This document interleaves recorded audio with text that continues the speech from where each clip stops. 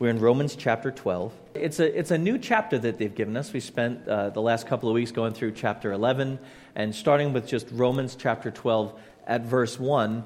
Paul writes this, and he writes this to people who he hasn't met yet.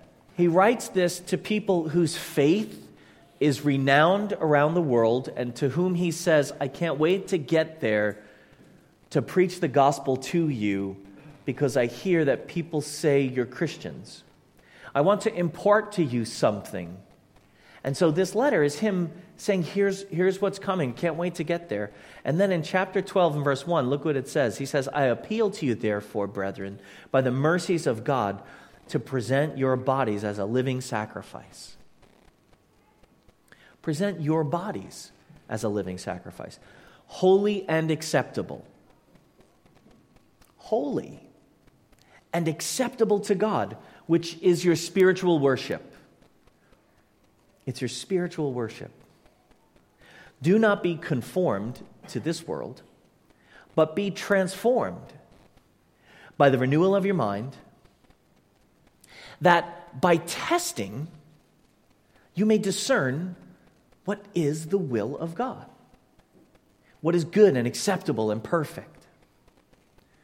For by the grace given to me, I say to everyone among you not to think more highly of himself than he ought to think, but to think with sober judgment, each according to the measure of faith that God has assigned him. Romans chapter 12, verse 1 to 3. That says a lot of stuff. Did you just read over it? Did you read over it during the week in your time of just thinking about what happens on Sundays and what's coming next? Did you come across this verse this year as you go through the Bible and came across Romans chapter 12, maybe some other time of the year, depending on how you read the Bible? Right? Had you been reading the Bible anytime this week and a reference took you, hop, skip, and a jump across the rocks, crossing the river to get to the other side, and you landed on this verse, Romans chapter 12, anywhere in it?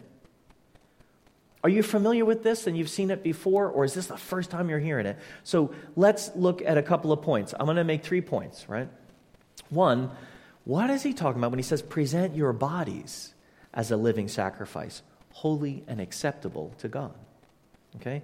The next point I want to just have us focus on, what does it mean to be transformed by the renewal of your mind? Maybe you already know, or you think you have an idea from some other sermon you've heard, or when you've read the Bible other times. And third, did you notice this? By testing, you may discern what is the will of God. Did you know that the Bible says you can know what God wants? And that it's in there. And you should be living your life like, I know what God wants. Wow. Heavy.